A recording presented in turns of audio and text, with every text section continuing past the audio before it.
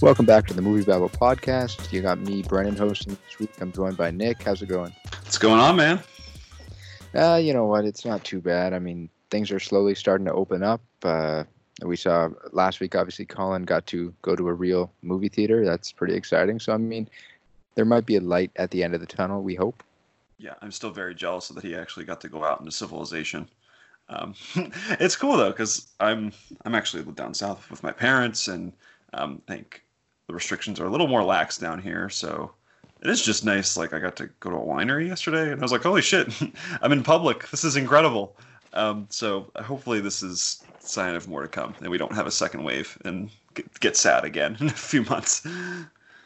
Yeah, no, I 100% agree. I mean, we'll see what happens, but hopefully everyone takes the best precautions out there for sure. But hopefully things are getting better. I know up here things are definitely starting to get better. The curve is looking a lot better than it was a few weeks ago. So I hope that's a good sign. But we do have a little bit of news this week. A little bit of release dates got jumbled up. And also just a quick tidbit kind of opened things up. The Wretched, I still don't really know what it's about, but it now has 6 weekends atop of the box office. It clocked in last weekend with a little over $200,000. We actually reported last weekend that Becky was number one, and it was, but drive-in numbers didn't come in until midweek, so The Wretched actually jumped in ahead of it. So now it is the longest-running movie atop of the box office for about 3 years, I think. That's so funny. Good for The Wretched, because I've seen this movie, and it's actually just a really fun throwback horror movie. So I guess for people who don't know, basically it's about this kid who his parents have divorced, and he's going to visit his dad for the summer, and he has a job at the local lake. He's working on a few boats, and then there's a monster that comes back from the woods, and it terrorizes his next door neighbors. And the monster itself takes on stuff of separation and divorce, and it's a really fun little horror movie. It's the one where no one believes the kids, like they're kind of like no one believes them. They're just like the troubled youth, and they have to like figure it out in themselves. It's a really fun 80s style summer camp throwback movie. So I'm happy for it. It's a fun little story in all of this muck. Yeah, it sounds like a solid drive-in film, because I know that's where obviously it's making the rounds, right? And I feel like that'd be something fun to kind of go to the drive-in and see kind of a little bit of a throwback type horror film there. Yeah, it's definitely that kind where it's really fun. It's not too scary. The monster's cool. It's really cool practical effects on the monster, but yeah, it's very fun. Actually, the lead actor in it, John Paul Howard, I think is really good. I'm interested to see what he does next, because he has that typical like kind of like just like annoying guy leading man role that you see in a lot of these like in lesser versions of this movie.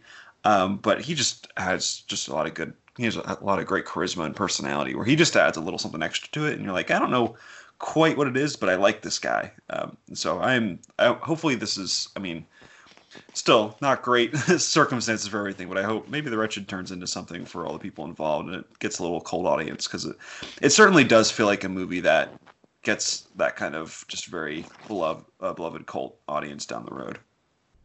Yeah, no, it's interesting for sure, and I feel like there's a lot of people that'll definitely months or years from now kind of look back on this and remember their trip to the drive-in where they got to see The Wretched. Moving forward a little bit, though, we did have some announcements of release dates switching up. Warner Bros. Specifically is what we're pointing to here. So Tenet, sadly, we've been watching this for a while, but I think this is not an awful sign. So Tenet has been moved from July 17 to July 31. This means that Wonder Woman 1984, which is supposed to come out in mid-August, has now been moved to October 2nd. So I think the main reason for this is obviously Tenet and just everyone behind that picture wants to see at least 80 to 90% of theaters open by the time it comes out. They're probably a little bit nervous for that number to be kind of at that point on July 17, so they've bumped it back 2 weeks. So I think that's still promising.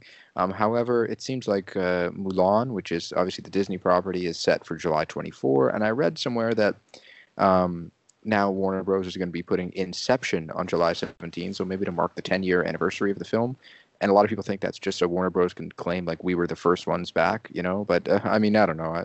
It's an interesting claim. Maybe it's just to drum up some enthusiasm for Tenet in a couple weeks after that, but that's a little bit of the release date mix up now. Yeah, it seems smart on Warner Brothers' part because it seems like everyone's looking at the July 4th weekend where we want to open things back up. So who knows what happens after that? If there's some kind of spike, and maybe that does make a little sense to push it back 2 weeks, so you have 2 weeks of data to see what's going on since things open back up a little bit. But yeah, I think Warner Brothers has always been looking at Tenet as kind of like the grand reopening of the movie industry, and I think just with people just stuck inside, I think there is something really powerful about if we all get a chance to just go out and see a big time movie. So I think I understand why they've been kind of reticent to like get rid of this spot while other studios are like Universal just pushes Fast 12, whatever it is, to next year just from the start. But yeah, I think all this sort of makes sense. I think it's a reasonable business decision, and not just a punt on this year entirely. No, definitely, for sure. And I don't think any of the further down the line release dates got moved for Tenet. Actually, I know one. Sorry, not for Tenet. Sorry, for Warner Bros. But I know Kong v Godzilla was supposed to come out in November. That has now been moved to summer 2021. I think this is a smart move for that movie. It feels like a summer movie rather than a November movie. And in addition to that, November seems to be getting very, very busy. I think a lot of these summer movies that were getting pushed definitely went to November. No Time to Die is definitely one that I can point to. Black Widow is another. So it's probably smart for Kong v Godzilla to move, especially considering that franchise probably doesn't quite have the weight to go up against Marvel and No Time to Die. But I think it is definitely a summer movie as well. So 2021 is probably a good spot for that. Yeah, and especially because King of the Monsters just didn't do particularly well at the box office. Like, it did fine. It's like I don't think many people lost their jobs over the box office returns on that one, but it didn't do great. So any chance you can give that movie to give it space from all these other movies, I think is just really worthwhile. Because yeah, like November through like December is just going to be crowded with stuff. Just so much stuff is in there, and I can't imagine all of it stays there if we all get back to some sort of normalcy in the months to come. Yeah. It'll be interesting to see, and this is kind of the first thing kind of pointing to that we might see another little sort of shakeup, especially with how busy it is. So moving away from that, we're going to look at the Netflix top 10 as we have been.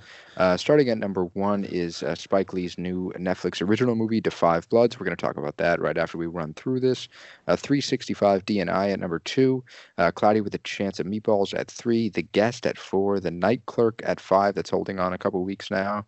The Last Days of American Crime at 6. And a quick little tidbit about this. I think it's still at 0% on Rotten Tomatoes. And I looked at the running time for this movie, and it's 2.5 hours. And it kind of piqued my interest. I was like, has there ever been a 0% Rotten Tomatoes movie longer than that? And I went through them all. I think this is the longest 0% movie on Rotten Tomatoes. Oof. Yeah, I've been staring at this movie for a while. I know I'm going to do a big catch up in the weeks to come, and I just know that I'm going to have to sit through this slog. It seems like everyone hates it. You read all the reviews, and everyone's just like, I hate this movie, and this like should be like, I think it was David Ehrlich's review for IndieWire where he was like, this movie is so bad it should be illegal, which is really, really, really funny. It's like got a 16% on Metacritic. It's just, everyone seems to hate this movie. And I don't know, when something, a 0%er at 2.5 hours just sounds like the worst thing. I'll figure out better ways to spend that time. Thank you very much. It's rough. It's rough for sure. And then at 7, The Help holds on another week here. Uncut Gems at 8, so now that's 3 weeks on this list. Despicable Me returns. Last week was the first week in months that an Illumination movie was not in the top 10, but Despicable Me is now back at number 9 and Clueless at number 10. So let's go back to the top with Da 5 Bloods. I know that I watched it. You haven't. Are you looking forward to this movie? I remember we did a most anticipated of the year back in January, and this was one that we were both definitely talking about. Oh yeah, I can't wait to see this movie. Just life got on a little way this week already, so I'm really excited to sit down maybe tomorrow night. And I'm one of the fun things that I've talked about before is that one of my buddies and I, we sit down over FaceTime, we watch a movie together, and we're debating between this and The King of Staten Island for our kind of group watch tomorrow. So, but yes, I will be watching this soon because it feels like it's oddly like the most perfect time for a Spike Lee movie to come out, given just like we're in what week 2 or 3 of protests around the world, and specifically in the United States. It seems like I know there was no possible way Netflix could have ever imagined this, but it feels like this is like probably like the perfect time for this movie. You know what? From the opening scene, like literally from the jump, it feels like an absolute mirror on everything that's going on right now, and it's a crazy thing to watch.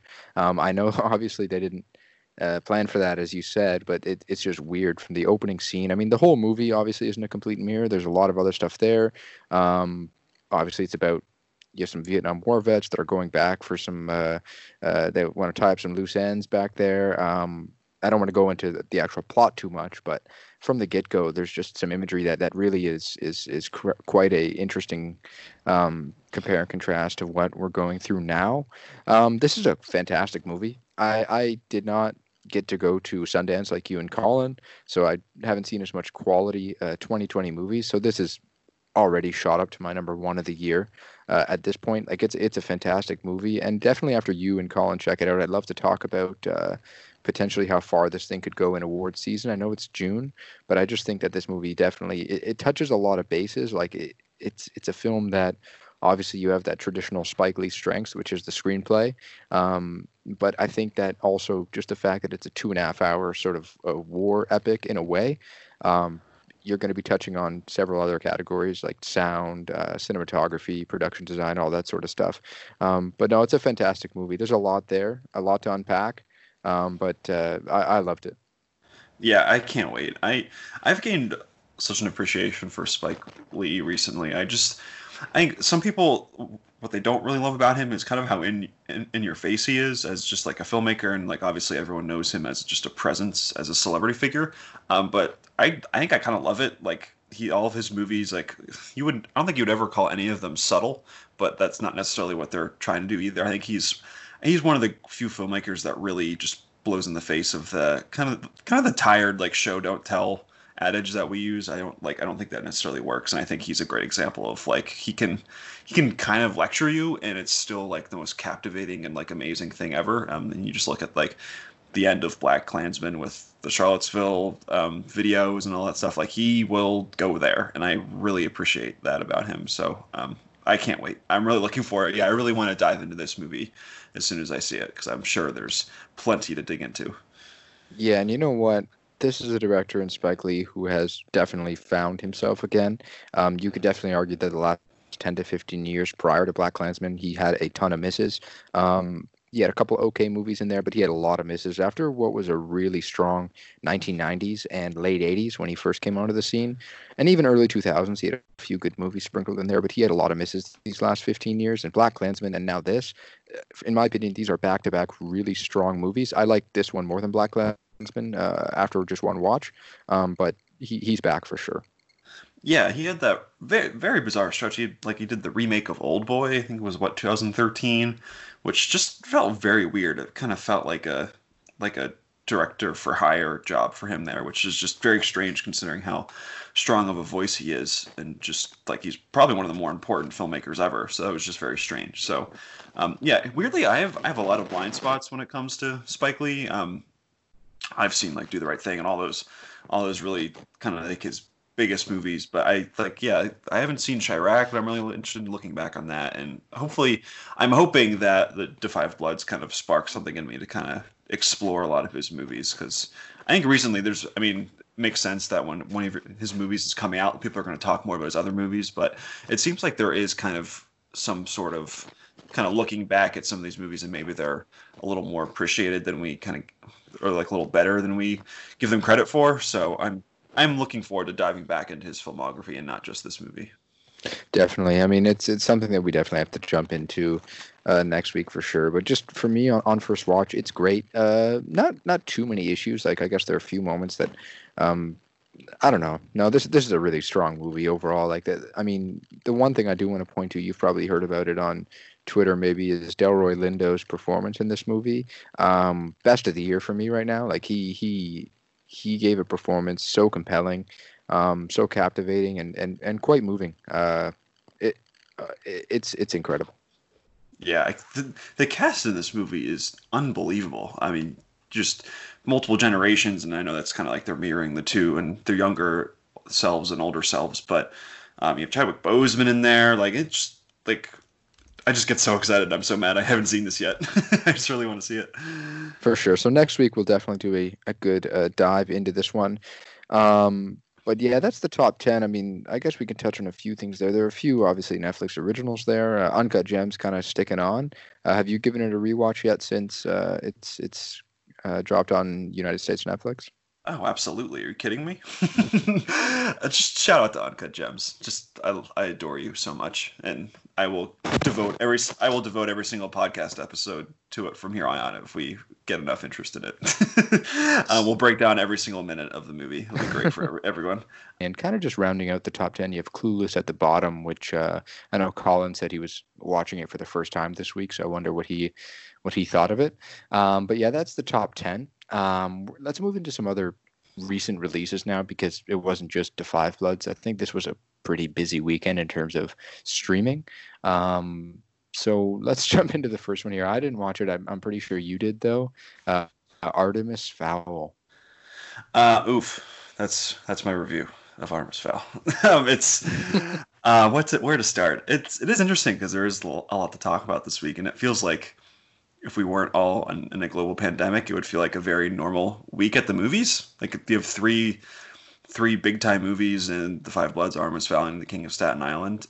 But yeah, there's um, Artemis Fowl has kind of been is quietly been one of the most like disastrous like production, post-production, kind of just downfalls in recent memory. So yeah, this movie was, I think it started in pre-production, like with like talks about getting cast together and development. It worked like in like it was like 2000 when that started. So this has been squarely in development hell for a while, and then now we have what we have now, which it was delayed multiple times. I think the first trailer came out like in like the summer of 2018 or something like that. This movie's been pushed back so many times, and now it's unceremoniously dumped on Disney Plus, and there is very much a reason for it because it is very, very bad. And I think I see people are making the comparison to Cats, which I don't think anything deserves that. Cats is just it's in its own league, as far as I'm concerned. But it is very, very goofy. But I think that part of that is people just kind of like starved for content and looking for things to talk about. And since there's nothing else really going on, we can all dunk on Artemis Fowl for a little bit. But it is a very, very bad movie that was clearly cut to shreds in post production. You can kind of tell where the lead kid, he looks like he's jumping back and forth in age, maybe with reshoots and things like that. It's just one of those movies. It reminds me a lot of The Dark Tower, where it's like this very sprawling, beloved book series that has been distilled down to like a 90-minute movie. I think it's very strange. Artemis Fowl, when it was supposed to come out in 2019, it was right around 2 hours in runtime, I think, right around like 155 or something like that. And now it's been released on Disney Plus at right around, with including all the end credits, 94 minutes.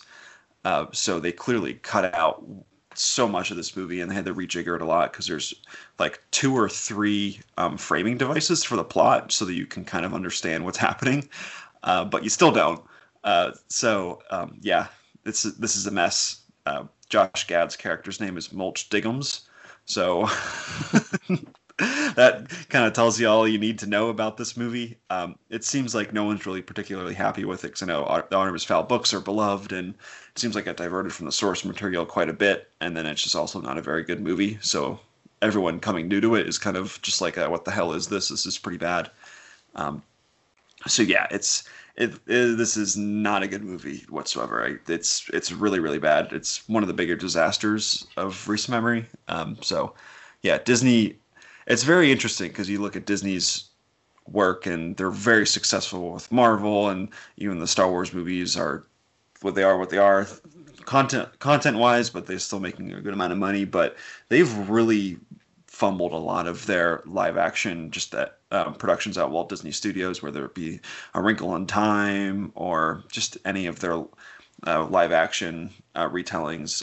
It doesn't really seem like they have a strong direction for cultivating new IP, and that's probably why they keep going back to old stuff because they're really struggling to find new sources. But this is just the newest example of that. This is Artemis Fowl is not good. It's not good at all.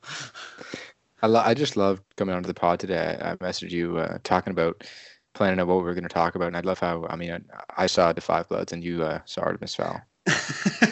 I took the bullet this week. It's really really tough. I feel bad. It's such a like you have Kenneth Branagh as the director here. Colin Farrell's in this movie. You have Judi Dench just in a hilarious performance where she's talking with a very gruff voice as like the leader of like the fairies or whatever. I don't even know. She's like an elf at fairy. I don't know. It's very confusing. Um, and Josh Gad is there as well. There's one at one point in the movie, Josh Gad burrows into he elongates his mouth to make it really big in CGI and disgusting, and then he burrows into the ground, and there's dirt coming out of his butt. So that's that happens in this movie. This happens in a movie released by Disney. So yeah, it's Artemis Fowl is it's just a fumbled mess, and I hope Colin Farrell got a nice beach house with the paycheck he got for this movie. So that's yeah, it's oh boy, Artemis Fowl. Yeah, that sounds quite rough. I'm not familiar with the books. I know some people who are. And then also, I remember just seeing the posters for this movie up all on the theater walls last year. So yeah, it's definitely gone through a tough time, and it's probably funny now to see the actor. He probably looks a lot older now than actually in this film. And as you said, there's obviously a lot of issues with the reshoots and how he looks, but that's a tough story. And the other recent release that you and me haven't seen yet, but we're planning to very soon, is the new Judd Apatow film, The King of Staten Island, starring Pete Davidson. I've heard a lot of really good things about this movie so far. I'm looking forward to it. How about you? I am looking forward to it very much, and it is funny though because I think at this point we all kind of know what to expect from a Judd Apatow movie, where he's going to blend his really good comedy with a lot. He's going to tug on your heartstrings, and the movie's also going to be way longer than it should be. And then so you look at the runtime of The King of Staten Island, it's 2 hours and 15 minutes, and it's like perfect. that this is a Judd Apatow movie. It is interesting though because it's like I feel like there was one roast on Comedy Central when those were still a thing. Um, when Seth Rogen like went up there and made this joke about how all Judd Apatow movies are 30 minutes too long, and it was like everyone loved it because it's like such like a recognized thing that all of his movies are bloated. And it's just interesting that he doesn't like try to like go against that and maybe like cut down his movies a little bit. But regardless of that, I like his movies a lot. I have been anxiously awaiting what he would direct next since Trainwreck back in 2015. So, and looks like this is a really touching story because obviously it pulls on Pete Davidson's real life and how his father died in 9/11 attacks. So there's just a lot to pull from there. So I'm really looking forward to it, and I'm interested to see how this movie uses Pete Davidson because I don't think we've quite figured out how we feel about him as a celebrity or like what roles he should be in or what his personality is as a movie star. And I think Judd Apatow is really good at bringing that out. Like we've seen that so many times with Seth Rogen and all of his and Paul Rudd and Jonah Hill. He's really figured out ways to kind of rely on their strengths. Yeah, no, for sure. I think you're right. I think Pete Davidson's the type of person that we know him, but we don't know his abilities yet. So I think this is definitely a great way for him to kind of flex a little bit more, or just for us to see kind of who he is as an actor. And there's definitely some potential there. What's your favorite Judd Apatow movie? Oh, I don't know. I mean, it's funny because like a lot of his stuff runs together for me because like obviously he's also a very like strong producer and he like works on all of these like other projects as well. But I think I always go back to Knocked Up is my favorite, or it's either between that or Trainwreck. I really love Trainwreck a lot, and it's kind of makes me sad that Amy Schumer didn't become a bigger movie star afterwards.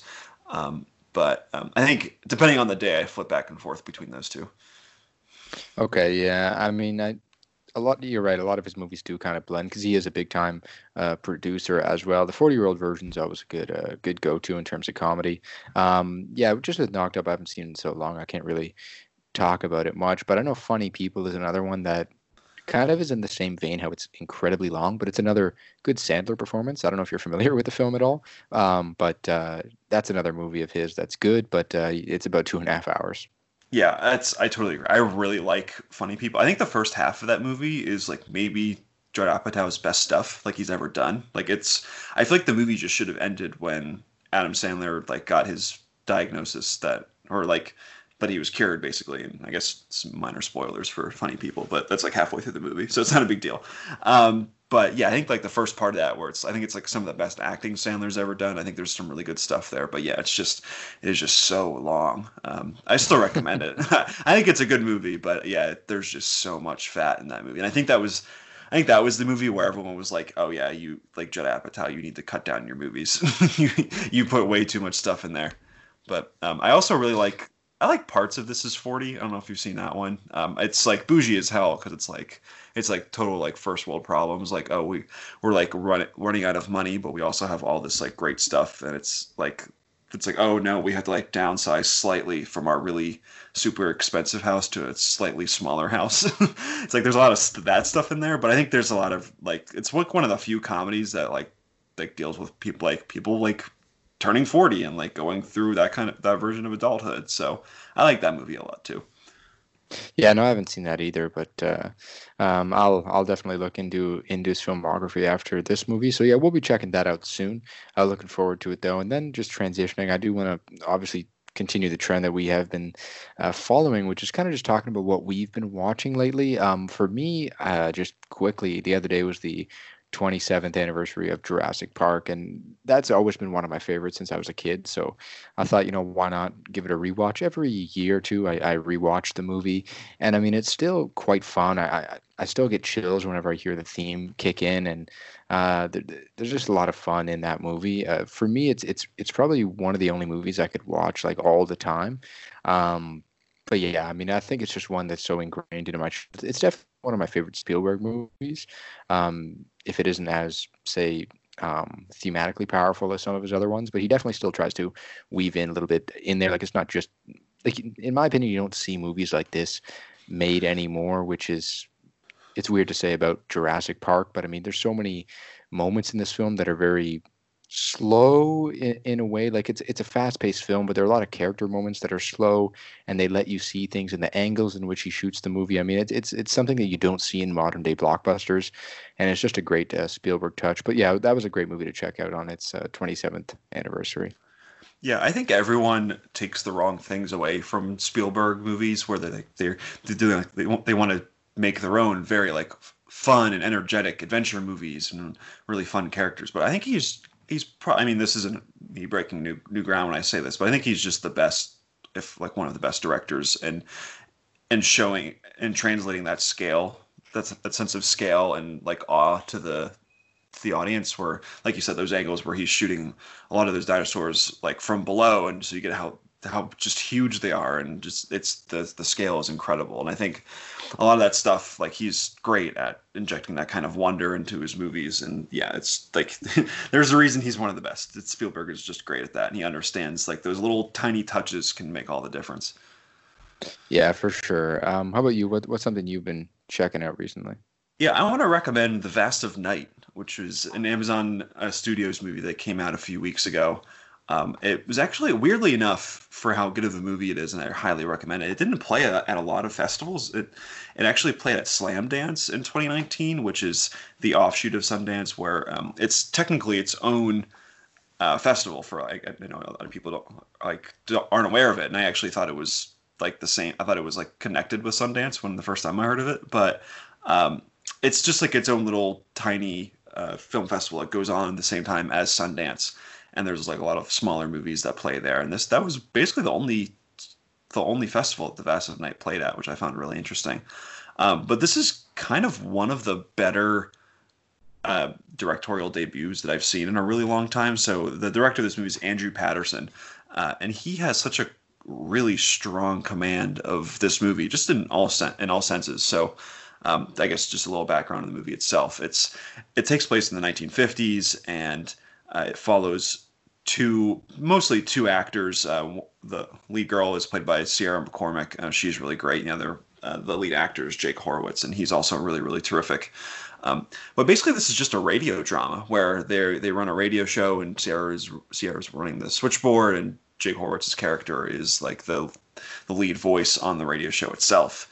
And they start to hear like these weird frequencies over the radio, and they just like their show is late at night. They know no one's really listening. Everyone's at the basketball game in town, so they're basically like, all right, let's just throw this out onto the sound waves and see what we get. And they got a caller who's like, I know what this sound is, and it's possibly connected to aliens. So it's this whole basically almost in real time. This movie, it's like these two kids trying to connect the dots and see if there are actually aliens in their area. It's a really terrific movie, and it's kind of there's a fun framing device on it that makes it feel kind of like a sort of a really fun old time 50s science fiction tale. It's really, really terrific. It's really slow moving, but also like just it hooks you in immediately. Like some of the writing in this movie is incredible, where like a few of the main characters just never show up on screen. You're just listening to them talk over the phone, and there's like 10-minute scenes where people are just having a conversation, and it's the most riveting thing I've seen this year in a lot of cases. So yeah, I can't recommend this movie enough. I don't really want to go too deep into it because I think there's some really interesting surprises to be had. But just a terrific, low budget, wonderful little sci-fi movie that I adored. I think this. I don't think this will end up being one of my top 10 favorite movies of the year, but it is really, really good. I can't recommend it enough.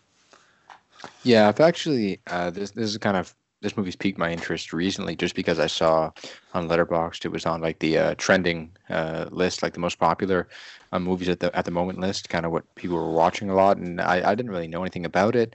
But yeah, that's definitely an interesting, sounding concept. And Slamdance, just real quick, that festival, is that in Utah as well? Yeah, it's literally in the same area, which is why it's so confusing. like you'll go to Sundance, and there's also theaters in the same area that are playing Slamdance movies. So it's this very confusing thing. So if you're not really aware, you're like, oh, is Slamdance just like some cute little side project thing that Sundance does? But no, it's an entirely different thing. It's very bizarre because this is like such a great Twilight Zone-ish kind of movie that has so many great strengths and so much great acting and assured direction. It's kind of strange. I mean, like there's a lot of good movies that come out of the Slamdance Film Festival, but it's just bizarre to me that this didn't play other places too. Yeah, no, for sure. I mean, I'll definitely check that out. And just to kind of wrap things up, I do want to say that we will be back next week, definitely to do kind of a more deep dive into Da 5 Bloods. I know you're really looking forward to checking it out. I'm looking forward to talking about it with you. Hopefully, we'll have Colin back as well. Thanks for coming on, Nick. Thank you, Brennan. It's a pleasure as always. As always, you can check out our content on our Instagram, Twitter, Facebook, and you can check us out at moviebabble.com.